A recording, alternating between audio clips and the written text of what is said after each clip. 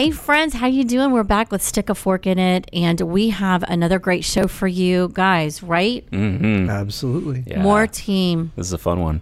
We all, at the end of the day, well, I'm not going to ruin it because it's just inspiring. You got to listen in. Amazing people help us get all those meals out there in the community, and we're all motivated. Yeah, round one was really fun. We had some great guests, and we challenged round two to up the game a little bit. We did. And we have our special guest for What the Food Bank is JC Peters, who is part of our leadership team and leads the helm at our culture, which she is doing an incredible job in challenging and crazy times. And listening to all the interviews, you can tell that the fruits of her labor are paying off. Between her and Thomas, our leadership keeps us in check, and we are one family. And we had so much fun doing it that we decided that instead of a 2-part series, this is going to be a 3-part series. Right. And we're going to bring even more fantastic people in. So on the next episode of Stick a Fork in It, you'll get to learn more about our yearly accolade Food Banker of the Year. Yep. That's right. That's not just generally great people. These are certified great. Yeah. There's a plaque and everything. That's right. Yeah. There's an award and a plaque and everything. Exactly. So here you go. Enjoy, friends.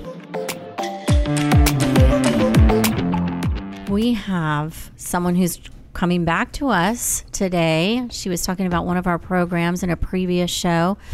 Friends, Kelly Brickfield is back on the show. Hi, hey, Kelly. girl, what's Welcome, up? Kelly. Hey, happy to be here. So thrilled to have you join us. How you doing? I'm doing well. COVID great. Yeah. 2020 perfect. Yeah. It's a different scale this year. Yeah, absolutely. Yeah, right? Yeah. Right? So when you were on the show before, we were talking specifically about your program, but people didn't really need to get to know about you. So tell us a little bit about you personally. Okay. I am a mom of 3 amazing young adults. It's bizarre to think that my children are now all young adults. All of whom are just doing awesome and amazing, and thankfully all still living in Florida. I've been married to my husband for 31 years. So I got married when I was 9. Just putting that out there. I hear you, girl. And just kidding on that, by the way. And we've lived actually in Safety Harbor for the same 31 years, which I guess makes me...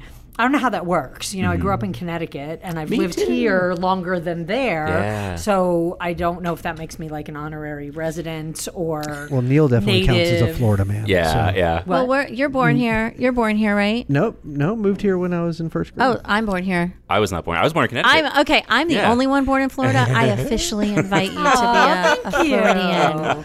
Thank you. It's that weird thing, though, because I love it here, and Safety Harbor is home, and it's a great little town to live in. But it's just funny how anytime I think about going back to Connecticut, it's still going home. Yeah. Right. It's your childhood. Innately. Yeah. Right. So even though I don't have much family there, I have an aunt who lives in the same town I grew up in. But aside from that, she's holding down the fort. Yep. But more than half your life here should count. Yeah, for sure. I would think. Yeah, and I'm long overdue on a visit. By the way, I was supposed to see her the week. St. Patrick's Day week. I was going to go to New York for that. I remember that. Did something happen between that? Amazingly. Right. Crazy. flights got Food canceled is for some Medicine reason. Coalition. Yeah, was going to there go you to go. New York for that conference. Was going to leave early, go visit her. Yeah. She's 90. I kind of need to get up there and still haven't been able to get up there and go. So it's in my goals for 2021 Absolutely. to try to get there Nice. as soon as I can. Good goals to have, and hopefully we can do that soon. Yeah. So speaking about Connecticut, and I don't know if this has to do with going back home as a child or with your children. Tell me about a memory around the table. So, as you know, I had, 7 minutes to prepare for this conversation. Because we like to be It's a like lifetime, that. but, it's, it's interesting. Like my mom was a food is love mom, and it was all about the family meal and the friends and the neighbors and just, everybody around the table. So many of my growing up memories are just that experience. So, I don't know that I can nail it down to just one memory, but it was that just sort of constant, family, friends, relatives, neighbors, anybody, just around the table, just talking about, your day and your life and your friends and who's doing what. But then I thought there's an interesting contrast, I suppose. So, meals around my family table were very casual, very like, oh, what did you and your friends do today? And, if friends from school and, if I went to work, who was there? Who did you see? It was all people and relationships and that type of thing. And the first time I went to dinner at my husband's house, he's one of 7 children. He grew up in New York City. And it was like a current affairs test. Oh, wow. I failed miserably. Oh, no. Like, I really felt like I had to have read the Wall Street Journal and the New York Times before I walked into that meal. Oh, wow. And I just sat there it was like the ping pong thing and kind of shell-shocked. So now it's interesting because now like our family meals are a very interesting amalgamation of both of those experiences. Right. Huh. A great combination. Yeah. Well, sometimes. Sometimes the conversations, my children are all very astute. Strong-willed. Strong-willed would be a word. And just very politically in tuned. Mm-hmm. And they have very different views than my husband and I do. Yeah. So the conversation can get quite heated. Oh, no. I typically have to get up and walk away. when that happens. Yeah. So, it's fun. But you do have a little bit of New England that you bring to your holiday traditions, I most certainly do. Yeah. So once we moved here, neither one of us loves turkey. My husband will not eat ham. Oh, man. And we decided that we were going to bring a little bit of New England home with us to Florida. So we do lobster for Christmas dinner. That's awesome. So next year, exactly. 3 people at the table. Yeah. Well, so typically that's where, this year was different because typically our friends and family members who are by themselves, we kind of adopt all the orphans. Aww. And folks come over and join us for that meal.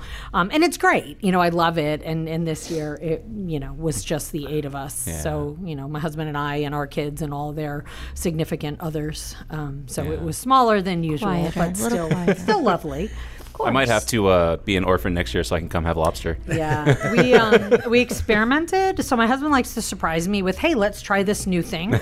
So when he came home from the seafood market on Christmas Eve, he had clams. I grew up with that. Love clams, love steamed clams. My favorite meal of all time are fried whole belly clams. There's a specific restaurant in my hometown that I go to every time I go back and get them. And Neil decided we were going to make them. Oh. I don't know. You Google it. The recipe. There are about 182 steps, many of which were torturous and did not work as the recipe said they would. Yeah. So he came home with about 70 clams. I think I successfully shucked about 15 and then called it. I'm like, Done. This is it. This is going to ruin my Christmas day. I was going to say he put you to work on Christmas. We're going to do these 15. Yeah. And it literally, it's a lot of steps. Yeah. Unfortunately, I hope my husband doesn't listen to this. They were delicious. They really came out quantity great. over quality, or quality over quantity in this situation. Absolutely. Yeah. So that was our fun New England thing. I don't know that I'll add that. New England. I'll do it again, maybe when it's just the 2 of us. Mm-hmm. But it was a little crazy. That was full on Christmas Day. Everybody got one clam. Yeah, exactly. But it's good, right? Yeah. One. Yeah. That's it. Savor it. Exactly. Keep chewing. Yeah. Eat a lot of mashed potatoes. Yeah. Well, that's only the side that goes with the lobster and the shrimp and everything else. Correct. One clam. Right. That's right. The clam. Classy. Yes. It's like those really expensive restaurants when you pay a lot and you get like 3 little things. portions. So there you go. There you go. Oh, Right. You are bougie Christmas on top. at the Bridgefields. A very bougie Christmas. Sadly, very, very far from it. No, girl, That sounds like a very weird Yeah. Hallmark special. Oh yeah, a very, bougie, bougie Christmas. I think that might be a Medea movie. Yeah. Or it will be now. Or it will be. Yeah. Okay, but we got to mark that. So anyway. So Kelly, you mentioned earlier that the reason that you had been planning to go to New York was for the Food is Medicine Coalition meeting. Tell me a little bit about that. So it's a group that we're involved in, that you, thankfully, Matt, got me involved in, which really looks to resolve some diet-related health conditions through food. The reality is that what you eat matters in terms of your health, and there's a lot of emerging research that really shows that it makes a huge difference. So there's a small group out there. We're becoming part of that group and hoping to make it bigger and bigger. And the ultimate goal is to just get insurance providers to cover medically tailored meals for folks with conditions like diabetes, which is very much, especially type 2 diabetes. Can change the world for them. Yeah, change the world. That'd be good. Yeah, it does. Yep. It changes the world for them. Yeah. Seriously. And we know that, in the health equity sense, that diseases like diabetes have a really significantly disproportionate effect on folks with limited resources. Yeah.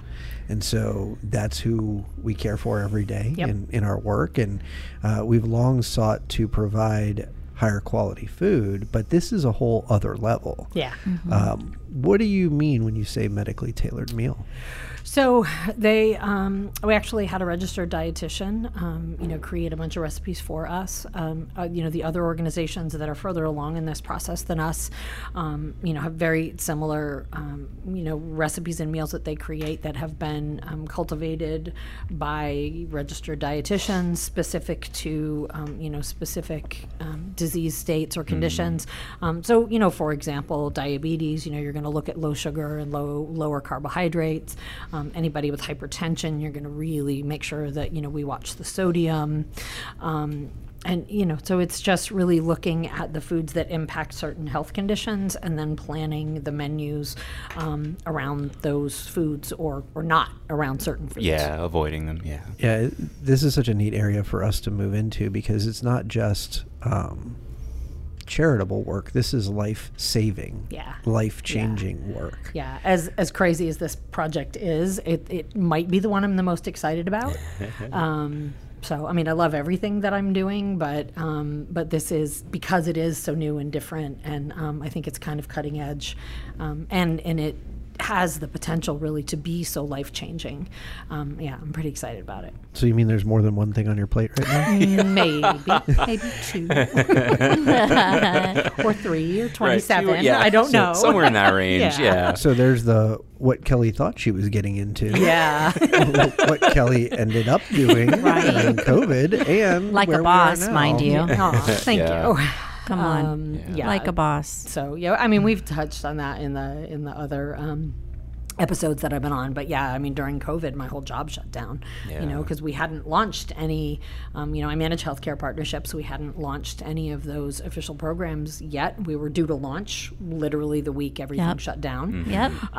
Had the whole PR thing lined up, we ready did. to go, and like I said, like a boss, we was ready. And then just Pivot. shifted immediately.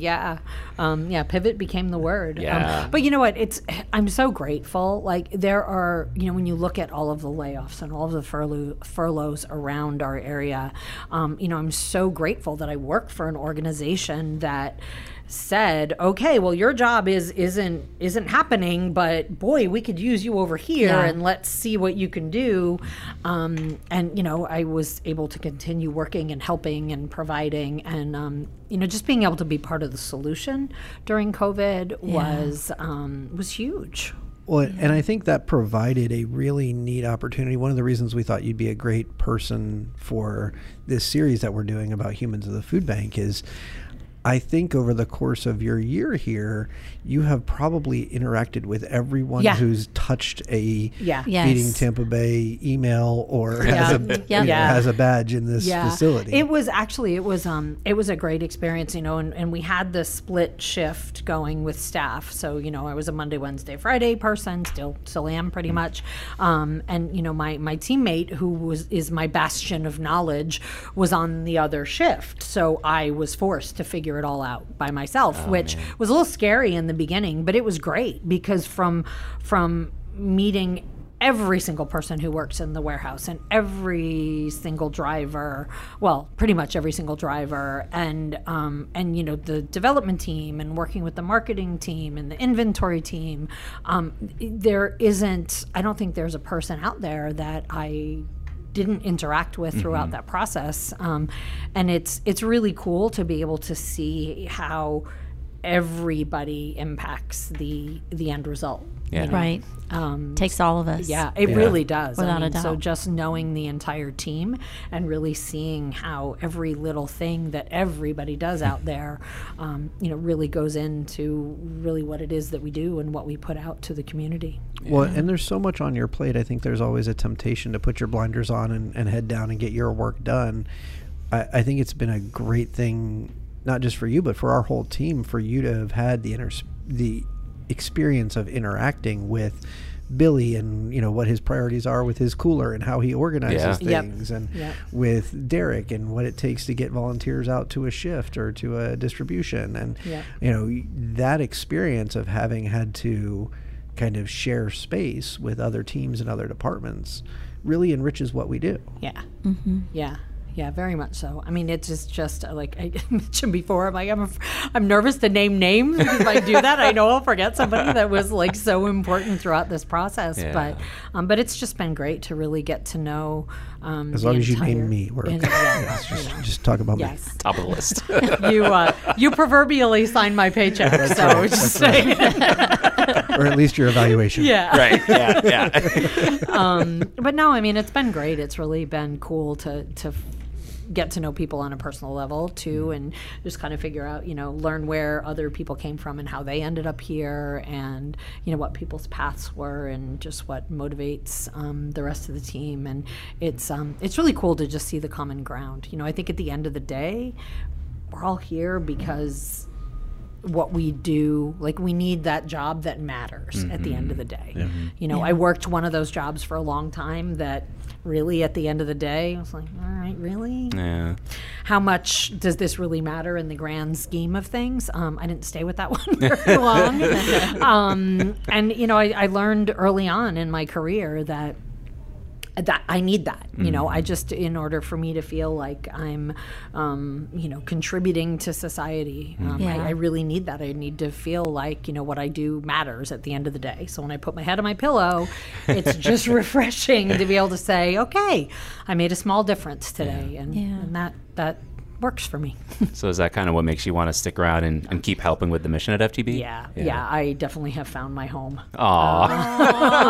It's never not sweet to hear that. It's it's definitely, it didn't take very long for me to figure out this is where I need to be. Aww. So yeah, I'm here. You're stuck with me. I'm personally really glad you're here.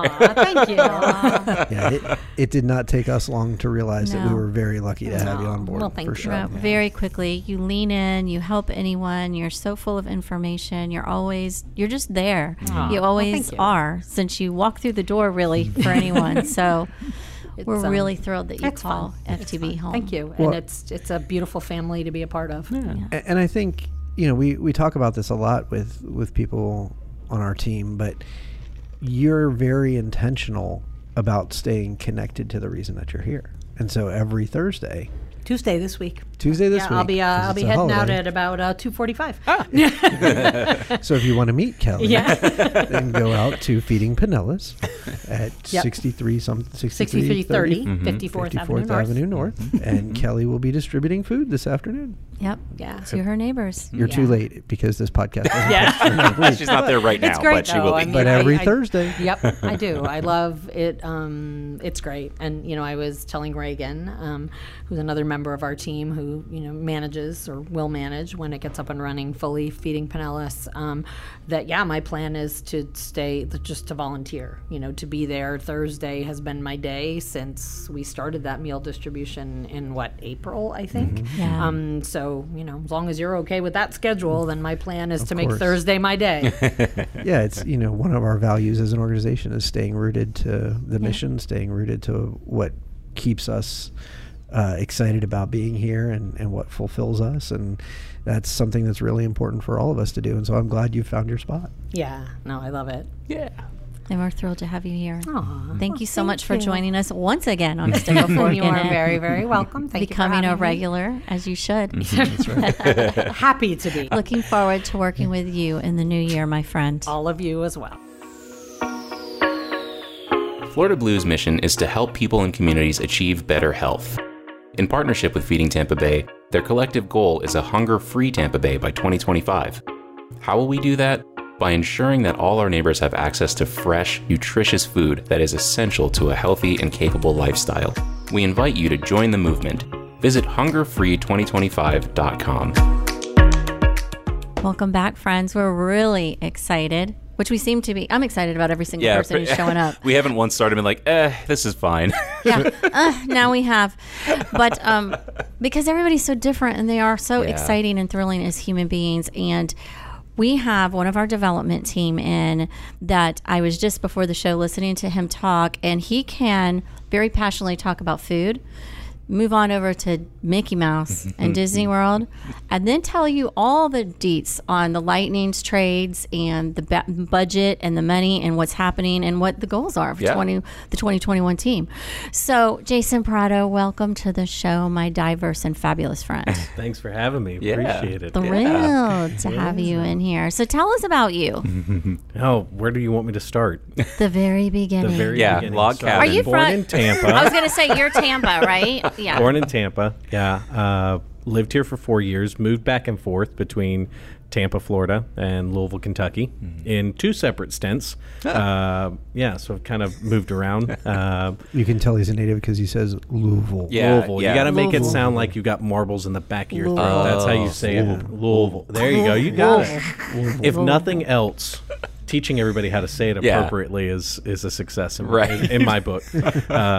But lived in Louisville for a long time. My dad coached college baseball for 26 years, University of Tampa.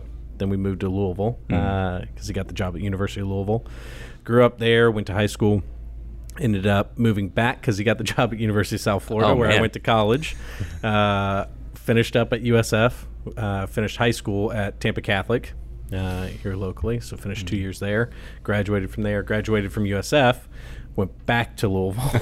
Bouncing around. Got my master's degree in sport administration. Worked there for 8 years and then got the itch to move back home. And that's how I ended up here. How long before you go back to Louisville? I think I'm done. Okay. I think I'm done. The cold weather is enough for me. And clearly there are no other options. Yeah, right. No, Right. those No are the other only two cities places. in America. There's not. There's 2 cities. Right, That's there it. are 2 It's cities the only here. 2 places I vacation to. It's the only places I've lived. Yeah. As long as you bring bourbon back every time you come. There you go. That's good. what the extra suitcase for. Shout out to Gotcha. Southwest for that extra.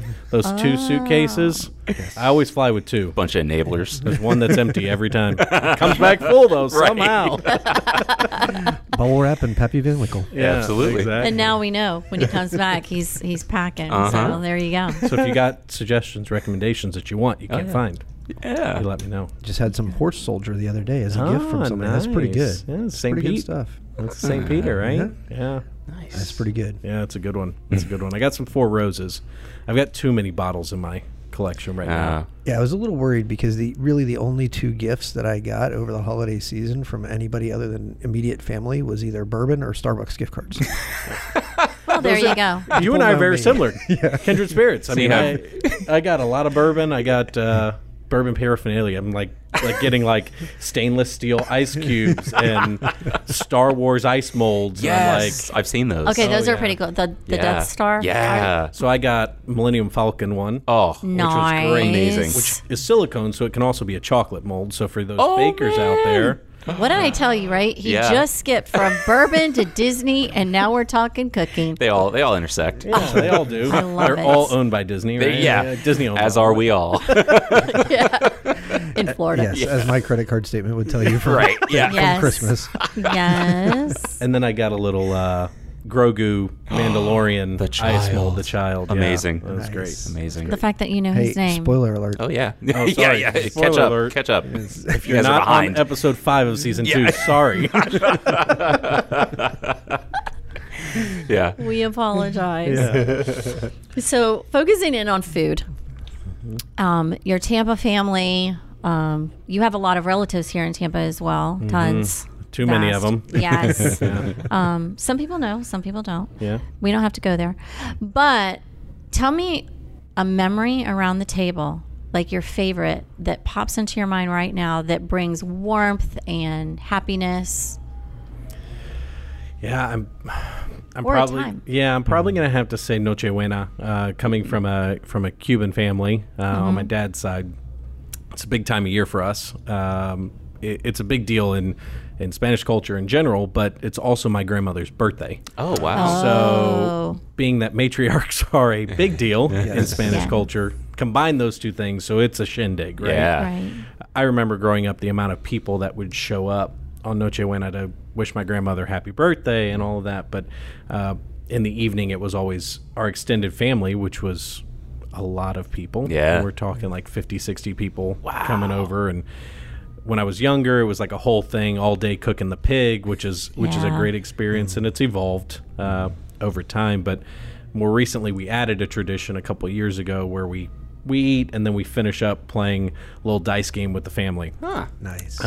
which is Nice. great. And it's just something that's stuck in my head is all the older people get after it and start yelling about people not rolling the dice correctly, and they're centered around dinner tables, but it may not necessarily be the food Sure. Yeah. that is memorable. Food games, Yeah, conversation. food games, right. Yeah, it's Food makes all those things happen. yeah. So tell us what Noche Buena is. Yeah. Noche Buena is Christmas Eve. It's the good night, so it's in preparation for Christmas Day. In Cuban culture, we eat a lot of pig. That's our thing. Pork's a big thing. Yep. So do you bury the pig and do the whole deal? Or? So we used to do the cajachina. At this point, my grandparents have gotten a little older. We don't have anybody that's really perfected doing that anymore, which I think is kind of on our generation. Oh, Yeah, yeah. I was gonna say, don't you need to step up or somebody, because you can't let that go. So I'm back in town now, so I think that's kind of my cross to bear, is to learn how to do this. Yeah. Gotcha. That's a good cross to bear, though. That's It's an important one. It's an important one. So, roasted pork, black beans and rice, lots of Yes, bread, plantains. yuca, like it's the whole deal. You always leave there eating way more than you should. Oh yeah. Sure. But it's great because the next day you have leftovers. Oh, so many. It's even better. Yeah, and Somehow the that's next even day. better. Yeah. The leftovers from that meal is yum. So I know you have a Cuban heritage, but I have a neighbor who has Mexican heritage, and she made abuelita, which is Mexican hot chocolate, the other night for us, and it was incredible. You guys have something similar in your culture? Cafe con leche, baby. Yeah, cafe con leche cafe is con really our leche. thing, but not really. Like during the holidays, they're not anything. I mean, I've introduced bourbon cream to the family. There you go. Oh, there we go. So that's kind of Starting new traditions. That's my new tradition that I'm bringing to the table. If I can't do the pig, I'm going to bring alcohol. Yeah. It's a good exactly. substitute. Yeah. And everybody's happy. And if they weren't before, they are now. Absolutely. Oh, absolutely. This is the late night edition of the podcast. Yeah. Get Jason on. We're talking about dice games and bourbon. Yes. Yeah, that's about right. Well, and Disney, wait a minute, and Disney and sports. We can get Friendly. wholesome. That's what we get. Exactly. Let's We'll go Exactly. wholesome family here. Tell us about your buddy Grogu. Yeah. My God, he's so cute, though. Seriously. Anyway. Oof. Okay, so Yeah. So here at Feeding Tampa Bay, we brought you on for a pretty specific purpose, and so far from what I can tell, you're pretty fantastic about it. Tell us a little bit about your work. Yeah, so obviously stepped into a role of development officer, which is an interesting time to step into a new organization, for sure. I started in February, so we're getting close to a year already, which is wild. but really my role is just to develop relationships with the people that care about our mission and our work. And we have a lot of fantastic people that I get to interact with on a hourly, daily basis. It's really been fantastic. That's really what my day-to-day looks like. It has changed a little bit, but that's really what I do is call and thank people. There's one program in particular that you kind of take the lead on, and I have a forklift sitting on my desk, the little miniature toy version, and why don't you tell us a little bit about that? Yeah, so our Forklifter program is our monthly giving program. So it's individuals who want to help us sustain the work that we do through monthly donations. It's better for us as an organization to be able to plan, right? I think that's the biggest thing, is knowing that people are going to consistently be there with us throughout it all. That's been a big task of mine since starting here, and it's growing rapidly, which is great. And we're close to about 800 forklifters. Wow. Which is great. And I think I was within the first 200 when I started less than 3 years ago. Yeah. So the growth in that program is incredible. Yeah, it's been great. I think obviously the work Shannon's doing in the PR world to get our story out there has obviously helped that space a lot. But I think we're very intentional about making sure that people understand the importance, even if you give on a one-time basis, being able to explain why a monthly gift is important. And for a lot of people, it's an easier way to spread out their giving, right? So there's multi-facets to that. Many of my family are forklifters. Yeah. Like they're very proud of it. Yeah. They tell me every time we have a gathering. Yeah, that's still great. a forklifter. Yeah. I'm like, yeah. Still there. Yeah, as you should be. Don't worry, Every Matt's little toy forklift has definitely been a topic of conversation amongst That's right. the food bank. Everybody's like, when do I get mine? Yeah. Can't One have of a it. kind. Yeah, one of a kind. It's a collector's item now. That's right. Yeah. So you mentioned earlier, you see your work as building relationships, and as a part of that, you get to have some really neat conversations with folks who have helped to build our world. Tell us a little bit about what you hear when you talk to people. I think it's, during COVID, the real big thing is that people understand the need for food in the community, right? So it's a lot of my conversations center around thanking somebody for what they're giving and explaining to them what's happening in our world and the increased need. It's funny how many times people go, get off the phone because you have more important things to do than talk to me. I appreciate you thanking me. However, you need to go feed people. So it's such a nice, nice sentiment. for people to get it. Yeah, they do, and it's been really great. I would say that's the biggest kind of catch-all that I can say from all of my conversations, that people were just really appreciative of the work we're doing. But the funny thing is that it's really the other way around. We couldn't do the work we do without people's support. Yeah. And I think that's what we as development officers want to convey to all those people that are supporting us, is that there's obviously need. We want to thank you for it, but it's also about telling the story about how long that need will be there. Yeah. Yeah, I think it's interesting because in our world, programs gets a lot of attention because we're out there doing flashy stuff, and operations is really the engine that moves everything around and makes it all happen. But underneath that, I don't think development really gets the credit it deserves for the amazing work you do, because we couldn't gas up our trucks, and we couldn't, purchase food when we need to, and we couldn't do all the things that it takes to make a difference in the community without the amazing work you guys do. We wouldn't have the team we have. I mean, you guys are pivotal to everything that...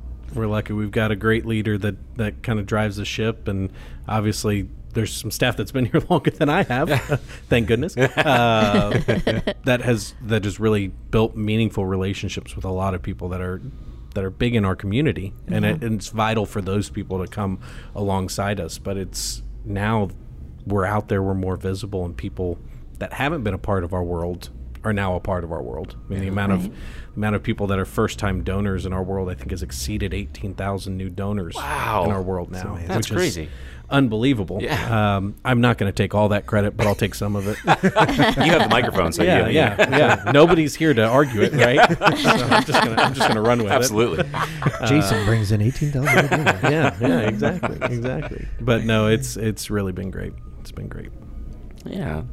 And, since you get to communicate with those people out in the community all the time, is there something about the role that you fill now that like makes you want to just, keep doing the work that you find yourself in? I mean, I'm sure that this year has probably changed your perspective on your job as well, Yeah. I mean, I've been doing fundraising for, closing in on 10 years now. So it's been the field that I've sat in for a while. I was doing it in college athletic space, which is completely different than what I'm doing now, but kind of what drew me to Feeding Tampa Bay was something that was more meaningful, right? And what can be more meaningful than providing meals for people who need food, right? It's such a basic need.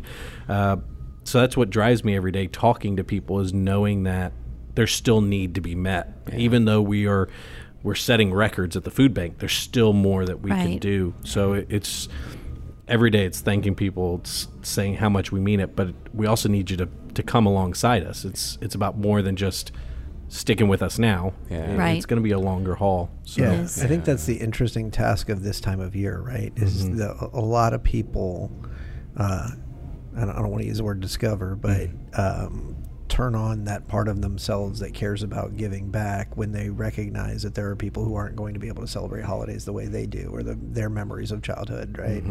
They're Noche Buena. Yeah, for sure. And the challenge that I see in your world that you guys seem to be doing a fantastic job of rising to is the people who come in for a one-time thing, whether it's COVID or the holidays or whatever it is, converting that into a relationship, and that is really, we've had conversations here about not doing anything special for the holidays, just to remind people that there's hunger year round. And of course we don't do that, but the sentiment of just helping people remember that on March 7th and on April 29th, there's going to be hungry people in our community. It's really cool to see how you guys tell that story. Just as much as Shannon and Ev help people tell our story, you guys are the same. Yeah, it's I appreciate you saying that. It means a lot. I mean, the stories that we hear from people are amazing. I mean, people who have been in our food lines that aren't in our food lines now, right? That are giving back, or people that have been recently in our food lines and have maybe gone through a program like Fresh Force and are now wanting to give back whatever they can because they've been in that space. It really warms your heart because there's a lot that people can do, and the big gifts are great, right? Like that obviously helps move the train, but it takes a collective to really make a difference, and every little bit matters. Right. Yeah, absolutely. Right. Well, thanks for making what we do possible, Jason. Right. That's all on me. Yeah, 18,000. So when it doesn't go well, this interview is going to get replayed. Yeah, oops. All of the praise, but none of the blame. The perfect world. Yeah, right. Thank you so much for taking the time to join us. We appreciate you and your entire team. It's so interesting how all of us are really just continue to be tied together, how we help each other reach our individual goals and our goals to feed the community. Thanks, Shannon.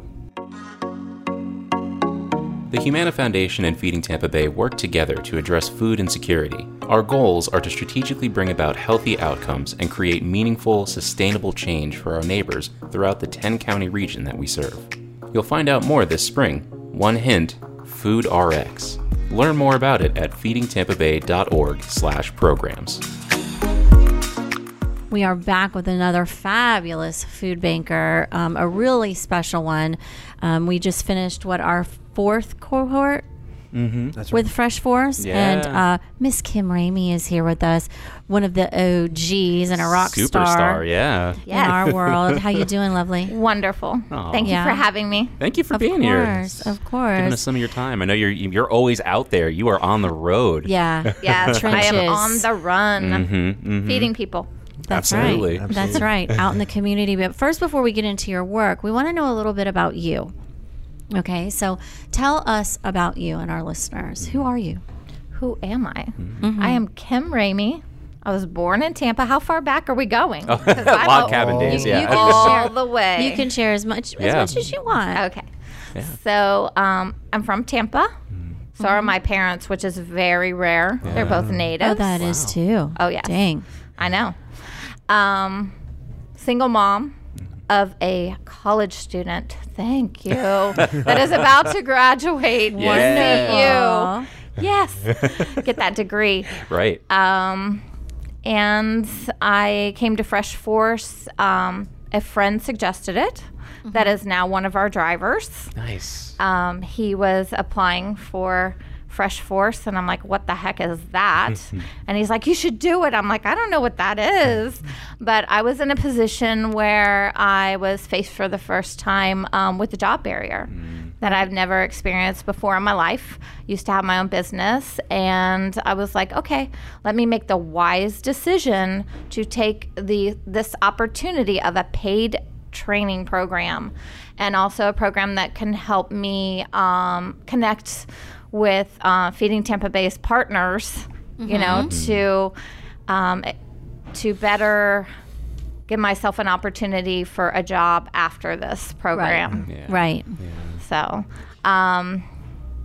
anyway, back to who am I? I had my own organizational business, home maintenance business, also did a little bit of cleaning, but most of the homes I was in, they were huge, and I said, please keep your cleaning people, and I will maintain your home while you're running your children around and doing whatever moms need to do. Yeah. So Gotcha. That's unique. That's cool. yeah. And I'm OCD, so it's great, my organizational skills for others, not You get myself. to use your quirks to make money. Yes. You Talk should- about leaning into your strengths. Yes. Yes. I love it. That's awesome. So, with that, tell us, 2 generations of Tampa folks here. So, do you have a memory, whether that be family for you or even your son, of having a meal around a table that pops in your mind? Yes. Well, several. Growing up, we had Sunday dinner every Sunday. Gotcha. Younger years, my grandmother would cook, and then she was like, I'm not doing this anymore. So it would be Church's Chicken one week and on a Sunday, and Wendy's the next. We would just rotate. But you were still together, so Yes, that was we the were. important part, Yes, right? it was. Mm-hmm. Right. After so that's church. So how old? Like your whole childhood? That's what you did after church? No, it probably went into my preteens, and then I didn't want to share that with them. I wanted to be off. Like all preteens. Yeah. That's too cool. Yes, yes. I wanted to be with my friends. Yeah. Right. Yeah. Understandable. So, it's fun to hear kind of the Kim Ramey background, and in a lot of ways, when I hear your name or hear around the office the things that you're doing, I think of you as kind of proof of concept for Fresh Force. You can hear in your voice how passionate you are about our work and how passionate you are about Fresh Force, but you really took a bet on us in a lot of ways, because you were there at the beginning. We didn't have any proof that we could do this job training thing. We had a bunch of ideas and a bunch of passionate people, and then we had a group of folks from the community like you who said, you know what, I'm going to give this a try. And I really appreciate the faith that you put in us as an organization, and now to see all of the amazing things that you've done with the skills that you gained in that process, it's really heartwarming for me. But I don't think we've really gotten into what exactly you do here at Feeding Tampa Bay. I mean, part of the story is we didn't let you go. Right. Right. And I was not going to go. I just asked Mike Perkins, my instructor. Every week he was like, hey, when's there a job opening? And you're going to hire me. Yeah. He's I want like, a job. You want anything? You need anything? I'm like, yes, a job here. Otherwise, I'm good. Mike would tell me, it's funny, during that first class, every week I'd check in with Mike. How's it going? Well, Kim wants a job here. And this is going well. And we're struggling a little here. And we're doing this. And Kim definitely wants a job here. Yeah. And week 0, you said I was family, so you That's can't right. get rid of me. That's true. Right. That Didn't is have to hire very you. true. Yeah. And it stayed true. Persistence is key on this Yes. one. And a year later, Mm-hmm. you're still part of the family, Yeah. right? You So are. tell us a little bit about what you do on a day-to-day basis here for Feeding Tampa Bay. Okay. On a day-to-day basis, I will say my title. Not that it matters. I'll say what Thomas says. I feed people. Yeah. That's But right. I am the mobile pantry coordinator for Feeding Tampa Bay. And what I do is I jump on a truck with my amazing driver, and I call us the dynamic duo because I cannot do what I do without him. Yeah. I jump on a truck with him with about 6,000 to 8,000 pounds of healthy, nutritious food. Was that all? Yeah, that's all. Sometimes more. Just a few apples. Whatever fits sometimes. Enough for my teenager to eat one day. Exactly, yeah, right. exactly. And we go to, even though Feeding Tampa Bay distributes and has agencies over 10 counties, we go to about 5 different counties and we set up shop for our mobile pantry. I meet Rockstar volunteers there and we set up tables and assemble either boxes or bags of a combination of food, meats, healthy produce, as I mentioned, bread, just it. And the tricky part of it is I normally don't know what we're going to have. So I get there and I'm like, okay, this is what we're going to do, this much. And it's, just a lot of guesswork and making it happen. And then we load it safely into our guest trunks. Yep. Yeah.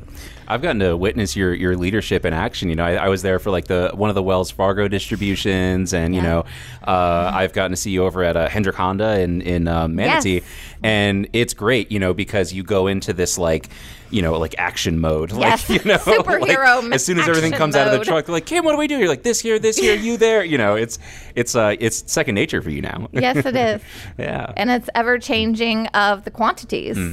Unlike our megas that came about since COVID, like I said, I never know how much or what. It's based on our distributions or based on our donations. I have no idea what we're getting unless I come early to the warehouse. Yeah. And then it's just make it happen, like I said, and adjusting the quantities because you never know how many guests we're going to have come through there. Right. Ever. Right. So it's, okay, looking into an hour, okay, we need to double up. We need to slow down so everybody gets something. Right. That's pretty magical that Yes, watching it you is. do that, figuring it out. And I'm like, wow.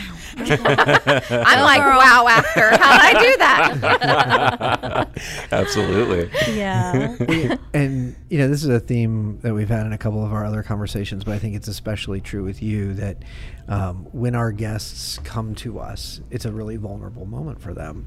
And to have somebody who's as energetic and as welcoming as you are in that moment is really powerful. And so, I think what all of us saw immediately when you were, I won't use the word pestering, but questioning my persistent. Persistence is a nice word, Matt. It is. And it's an appropriate word because you can see it in your work too. But the joy and the energy that you bring to those experiences, that's a low moment for a lot of folks to be in that line. And to come to the front and to have somebody make them feel like it's okay. Have somebody make them feel like they were happy they showed up. That is just an incredible skill that you have that can't be taught. That you didn't get that from Fresh Force, right? You brought that in, and I'm so happy that we've found a place where that skill set is so perfectly connected to the day-to-day work you do. How do you keep up that energy? Cafe Bustelo. It is my friend. That's a true Tampanian right there. Yeah. Yes. Yes, it is. Oh, yes. How I keep it up is I just love what I do. I absolutely love it. I love being the chosen person to, after my persistence and pestering, to be the one to give to others, to give in their moment I've been there with my son, going to food banks, in our past, and going from having a refrigerator full of food to, and money in the bank account because of, our past and I won't go into it, but, his father and all, of having nothing and being like, what do I do now? Yeah. And I've been one of those people with an almost new vehicle, which it doesn't matter. You don't know the person's story. Okay. Right. So I've had people say, why are they coming through this line, especially since COVID, with a brand new car? I've had even neighbors filming and I had to stop the food distribution. I'm like, you cannot film my guest. Yeah. And Right. and even yell at them and mock at them, and you do not know their story. And I believe in zero judgment because I've been there, and you That's right. wouldn't know my story. And I've been there. I have the empathy. I have, I am so excited that I get to be, like I said, the person that gives to them the basic need. The most challenging part of my job, I feel, is to turn off my emotions, because I am an empath, like times 1,000 at least, and to turn off my emotions and not to cry when I have someone wiping tears when I put food in the car, and then I'm putting more and more and more as they're wiping their tears, and I'm trying not to cry and trying to stay strong and give them hope that it's going to be okay. Yeah, well, that's exactly what you are. Yeah. Yeah. I mean, your story is exactly that. So it's awesome to see you having come through and be on the other side, and just be such a fantastic representative of our organization, not just Fresh Force, but of Feeding Tampa Bay. Yeah, I mean, you went through our Fresh Force program, and we were sure to introduce everyone to different positions and opportunities and stuff, and you said no, I want to work at FTB. Yeah. So what made you want to do that, as opposed to applying other places and seeing what else you could do? Well, we went on a couple field trips when we were at Fresh Force. We went to different organizations. One was Baycare, and Mike, my instructor, was like, "Kim, do you want to work at Baycare?" I'm like, "No, I want to work here." I was set on it, like persistence to the, like craziness degree or whatever you were want to call manifesting. it. Yes, I was. Actually, we did a vision board. That's right. And everything on my vision board has come true. Okay? That's something to be said. The magic vision board. Yeah. Exactly. It had FTB on it, and yes. So I couldn't see myself in that environment. Although it was a wonderful facility, state of the art, all of that. It was not the place for me. And I used to look up every single day on Feeding Tampa Bay website the jobs, and I just knew that I wanted to be a part of this family, and that I wanted to distribute food to the community, however that may be. And I did not even know about the position, and the V was being promoted, and yes, talk about manifesting. Your planets aligned. Yes. Or ours did. Yeah, Let me absolutely. rephrase that. All of ours did, quite frankly. Awesome. It's so cool to me to see it, because one of the things, as you mentioned earlier, when we have a Fresh Force class at the orientation session, I come in and I talk a little bit and then do a team building exercise, and as part of that, I say to everyone and mean it that by stepping up and saying you want to be in Fresh Force, we consider you part of the family. And Feeding Tampa Bay is a huge family, and it's a family that takes care of each other. And you can see some people out there going, yeah, sure. Right. And then I see Kim in the back nodding, like Yes. full head nod, going, Absolutely. It's not just talk. Yeah. That's right. Yeah. I am coming over for Sunday dinner.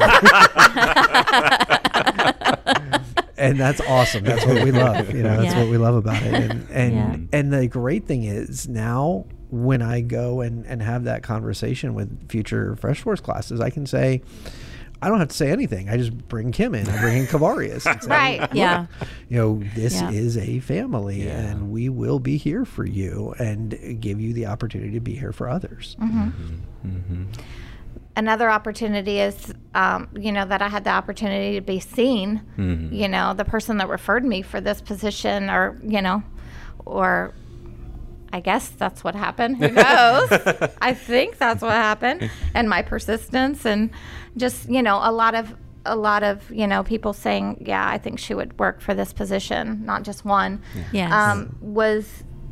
There was an unfortunate event that happened, and our director of ops, who was in cohort 1, that's the only time he ever did training. Yeah. So I can tell you stuff about this warehouse that you would never even want to know.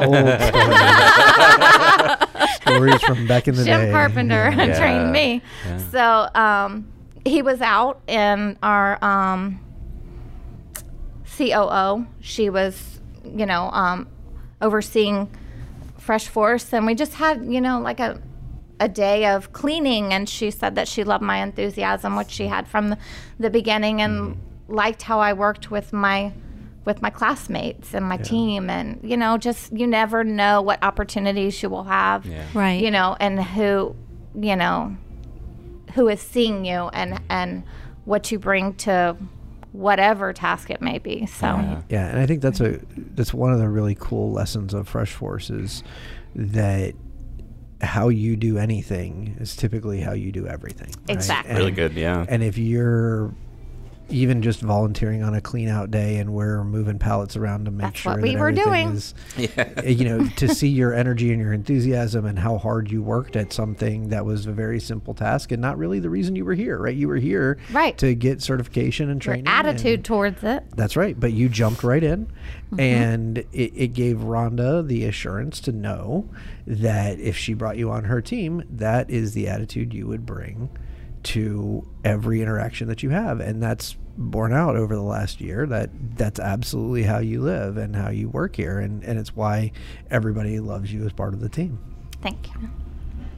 Thank you so much for joining us, Kim. You're welcome. Thank you. And for giving every fiber of your being every time you're representing Feeding Tampa Bay, because it is so very clear your passion for those that we serve and for your teammates. Thank you. And I love to be able to do it every day. Thank you, guys. This podcast was made possible by the innovative thinking and the funding of Feeding America, a nationwide network of more than 200 food banks that feed more than 46 million people through food pantries, soup kitchens, shelters, and other community-based agencies.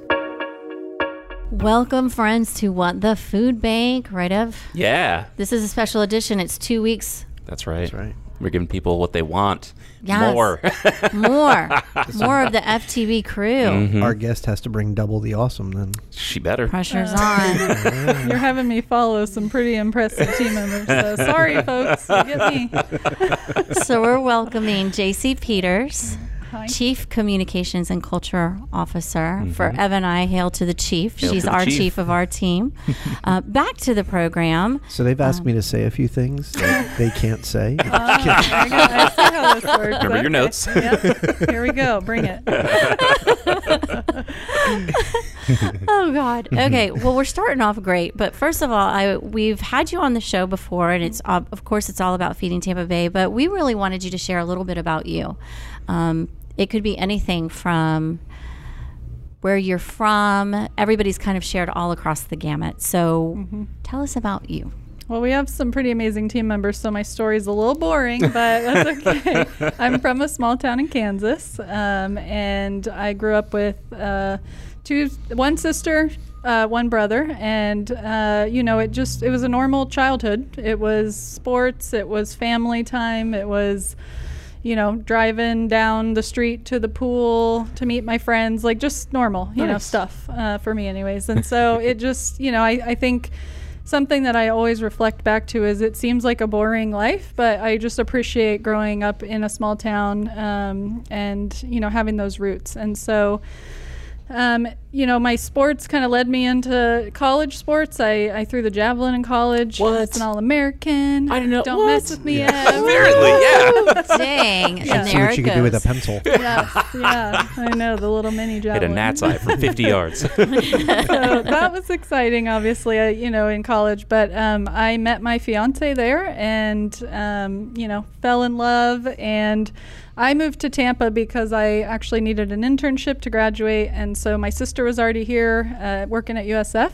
So I got an internship in her office. I moved here, did the long distance relationship for a year, graduated, and then my lovely fiance moved here. And so we've been here ever since. So I've been in Tampa for 10 years now. Wow. Oh, wow. And love it. We fell in love with it. He's from Colorado, and we did not miss the cold, so we decided to stay. So, It's a nice place to visit, but once you live in Florida, Colorado tough to go is back good to for winter Kansas. sports. Yes, Yeah. we do like to go back. But Yeah. this is a good place to, kind of put down some new roots here.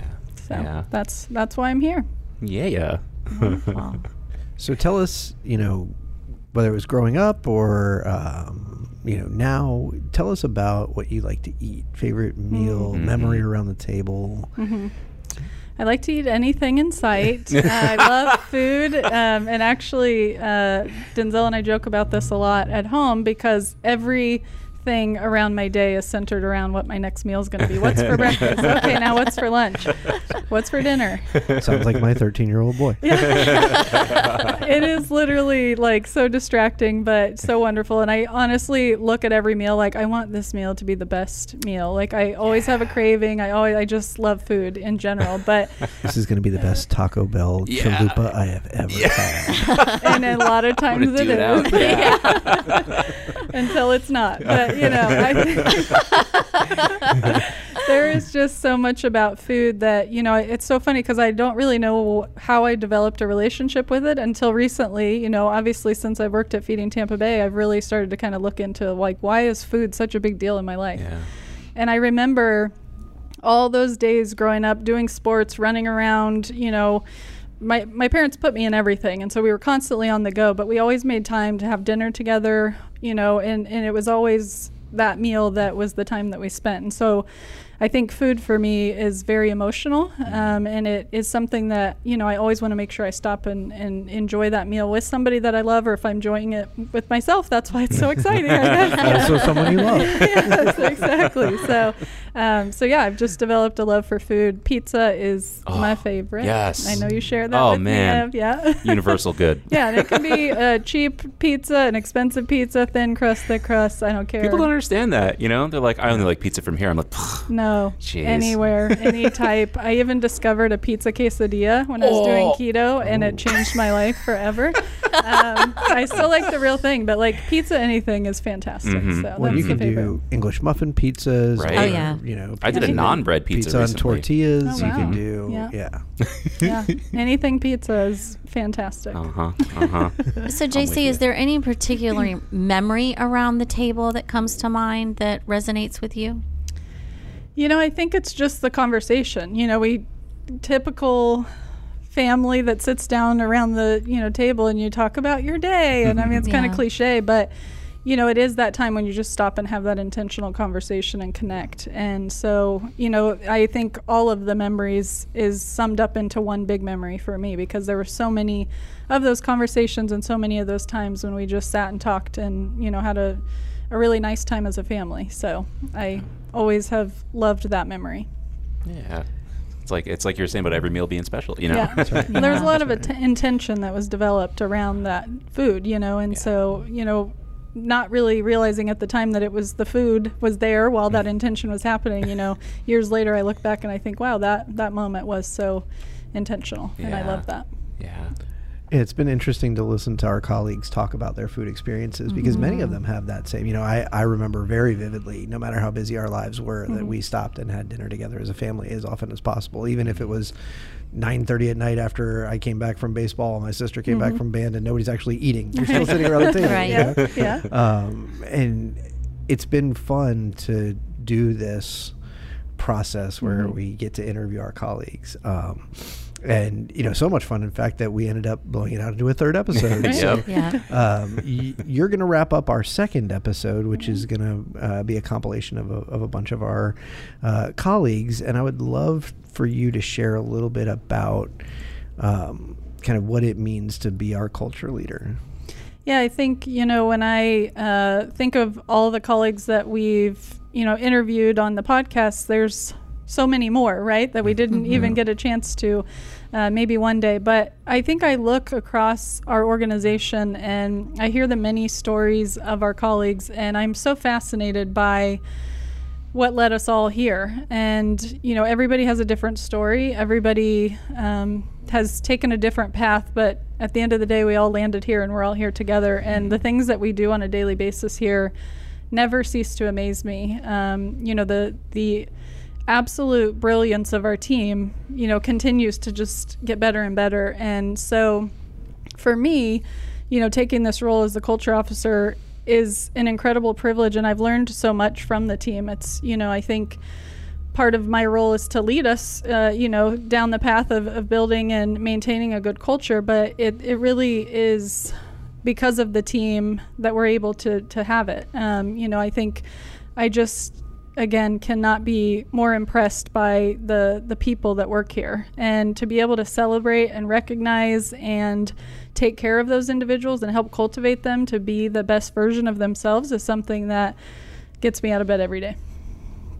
That's such a deep, deep answer. You can tell her background is communication. Yeah. Is that too polished? No, it's perfect. You could tell that came from the heart. That wasn't like a practiced, line or anything. I am an emotional You were speaking your truth. That's important. Yeah, definitely was. Nope.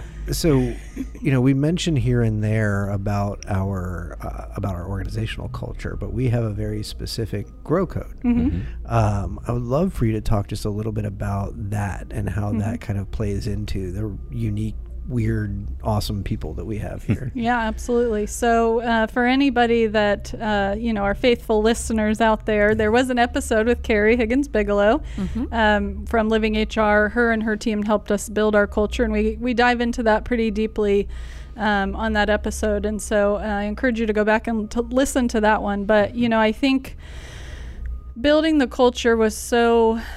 It was the time that we needed it to happen, and we built it with such intention, and we really defined it in a way that allowed us to blossom because of it. So it really was foundational to everything that we've done since. And I think, I reflect back on Food Banker of the Year that we do every year that really embodies the team member more so than the productivity. And that's really something that, as an organization, we want to make sure that we have a culture that the team who is here feels, very much a part of this mission, feels connected to one another, engaged in what they're doing, more so than the widgets that we put out. Obviously, we want to serve our community, and we need to do that very well.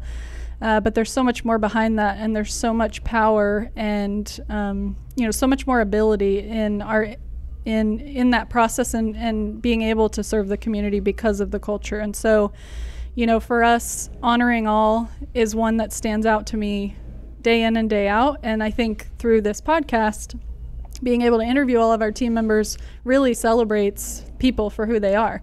And that's what that's all about. It's really saying that all of us got here a different way. We all, have a background. We all have a belief system. We all have, cultural differences, but there's something beautiful about coming together and unifying in this mission together. So for me, Honor All is a really special one.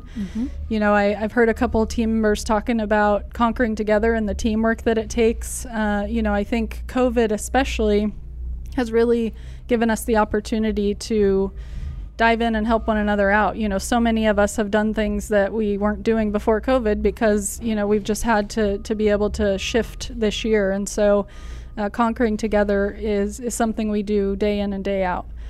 Being an Imaginist, rethinking COVID, again, we're going to talk a lot about that a lot, obviously, because it's really, kind of ruled our whole year. But really thinking about how do we shift how we serve our community. We still want to provide a dignified experience. We still want to be able to serve our community. How do we do that effectively? By changing the way that we provide food and having to do it quickly too. So that really caused a lot of us to have to think outside of the box. And, the things that our team members, the ideas that they have, the ability to shift and adapt and be flexible, is something that also makes me really proud because, there was no time for us to let's have a plan for 6 months. Right. You snap your fingers and we got to be able to respond. Yeah. And so there is something about being a part of this team that you do have to have that flexibility and adaptability. Speaking with truth, I think a lot of people have felt the weight of this year. And so being able to just communicate with one another, speak openly and honestly and vulnerably. I mean, I've had to tell people I'm having a bad day, and I'm just like, I'm exhausted, or I just am struggling, and being able to have trust in your colleagues, to be able to say that and to have grace, and to have them say, that's okay. I'm here for you, and I can, pick you up, through this tough time. And then obviously staying rooted to the mission is one that every single day we all come here, we're passionate about this mission, and we're all here because there is something much bigger than all of us. And that is really that call to service and to help people in our community. But we do have to do it together, and we all have a very important piece in that, in that work. So I love our Grow Code. It was born because of the team members, and so I think for me, just being able to share that day in and day out is what will keep us going, through whatever comes our way. Yeah, I have to say, when I'm not stealing from other team members, employees, when you're hiring someone to join our team, it is so helpful to have a culture that we have thought through and specified and laid out and explained and live into. Right. Because it really gives people a clear understanding of what their expectations should be when they come on board. Yeah. And it helps us filter.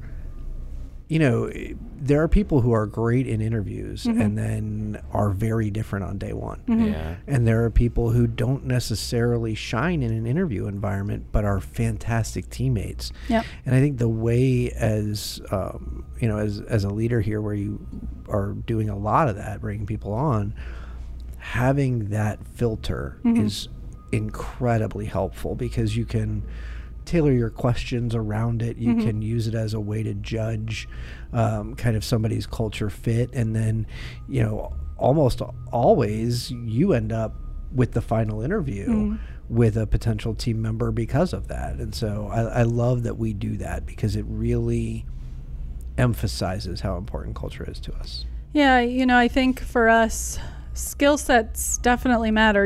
We have a job that needs to be done and we need to be able to do it. But at the end of the day, anybody could come in with a skill set, and if they're not a good fit for the team, if they don't agree with, the culture here or don't live into it well with their teammates, it's going to make life here very difficult, And so a lot of the interview process is not only the job responsibilities and what, skill set do you have to fulfill that. That is important. I don't want to disregard that. But, I think that last conversation about culture that, myself, Thomas has, our chief administration officer, we have that conversation really to say, this is who we are, and we want you to understand what you're walking into. We want you to accept us just as much as we want to accept you as a new team member. And so that just really allows us to open up the conversation and, for somebody to really understand this is who Feeding Tampa Bay is. It's not just about how many meals are on tables, and it's not just about, which programs or, what we're accomplishing. It's really about who you are as a person and whether or not you are going to be a successful teammate here. And so I think that has really given us the opportunity to bring on team members that, mesh really well together, work really well together, and again, are able to use those Grow Code badges as kind of a lens by which they can do their work here. So it's proven successful so far. Yeah, it absolutely has. Absolutely. I mean, it's interesting as we were going through this process. I think we talked a little bit about this in the last episode, but trying to decide who we would bring on the podcast was really challenging. Yeah, very tough. Yeah. There's so many weird and awesome and amazing and different people here. And talented in all sorts of ways. Like last time we literally talked about a gospel banjo rap album. Right. Yes. So, Yes. That's amazing.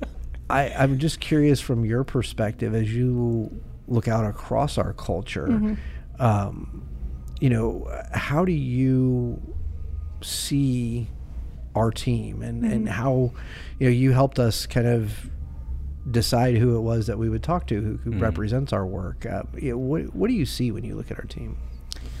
I think what's really important is we're serving a community, and so our team needs to be representative of that. And, our community is made up of all different people, so our team should be as well, so that we understand where people are coming from. And we, open the community that we serve up to unity and inclusion. Regardless of who you are, you're welcome here.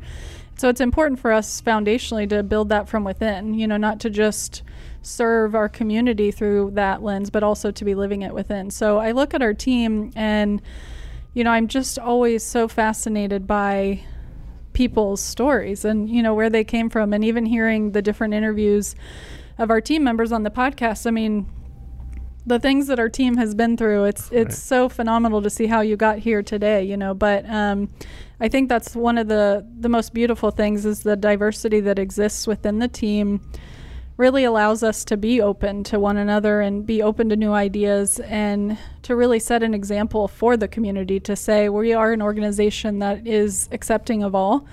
We talk about people, we have people in our world with records, we have PhDs, we have people of all different, faith backgrounds, we have people from different countries, we have, just you name it, it's here at the food bank. And I love that you said we have weird, you use the word weird, because we kind of laugh a lot about it. I mean, it is a unique set of team members, and, we all are kind of the misfits that, that land here. But no, I just, I'm really proud of, the diversity of our team, because I do think that it really allows us to be a better organization and better serve our community.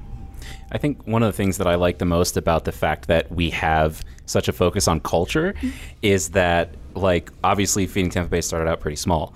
And a lot of times as companies grow, they start to become less personal, and they start to become more like, corporate and serialized. And I know that one of the things that we try to do here, specifically like you and Thomas, is to take that feedback from everyone and say, like, how do you want this to be? How do you want this to feel? Do you feel like you're part of a family? Do you feel like you're heard? That kind of thing. Like, I think that can get left by the wayside a lot of times. And we've grown exponentially in just this year. So I think that, that's one of the really cool things about like your work as building culture, is that like it keeps everybody feeling included. It's everyone's inside the bubble.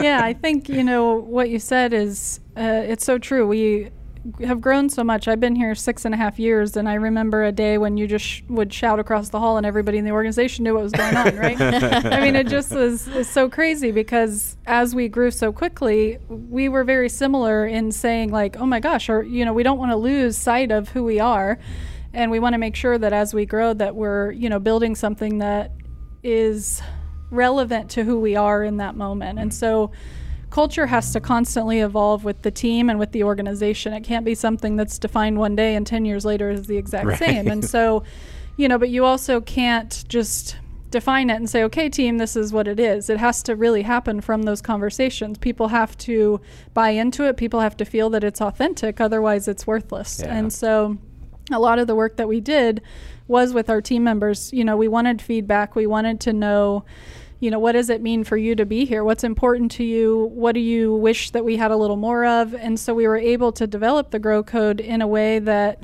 allowed us to say this authentically is who we are, but it's just that constant reminder. And again, that because it's defined, everybody knows it. So that's what creates that sense of community, because everybody's on the same page. Everybody knows what to expect.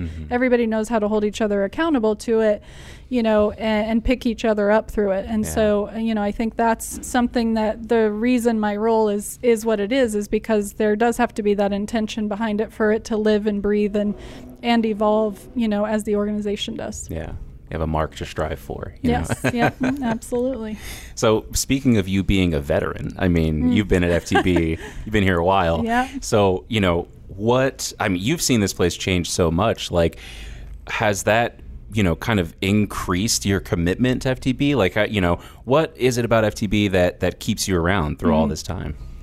I think through the change, I have been able to grow in ways that I didn't realize were even possible. I've been able to learn things here that I don't know, that I would have gotten anywhere else. And so for me, it's the constant challenge. It's the constant reward, knowing that people in our community are better off because of something that our team is doing. And if I can help the team be better, the community can be better. And so, through the years, it's been kind of like a roller coaster ride, right? I mean, it's just like exciting, and there's ups and downs, but there's just something so fantastic about my own evolution, the evolution of the organization, the evolution of our culture, everything. To be a part of that feels so special because, you turn around one day and you think, wow, like, look where we've come, look what we used to be, and then look where we're headed. And to be able to know that in another 5 years, we're going to turn around and think, oh my gosh, look where we were. Yeah, look where we were. We used to do 2 million meals a week. That's nothing, right? Exactly. Someday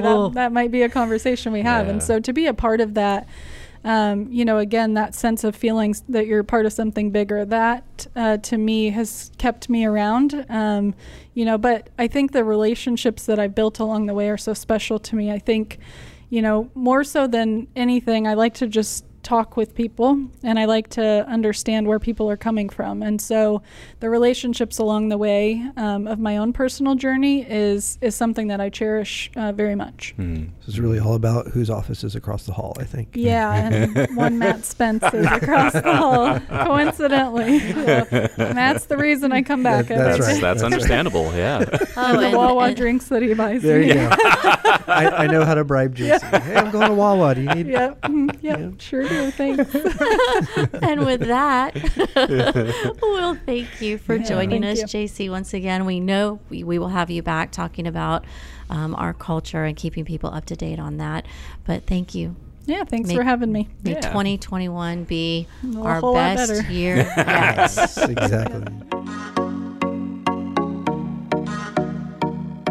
Catch the third episode of our Humans of the Food Bank series on January 17th to learn all about our Food Banker of the Year award and how we choose which member of our staff deserves it most each year.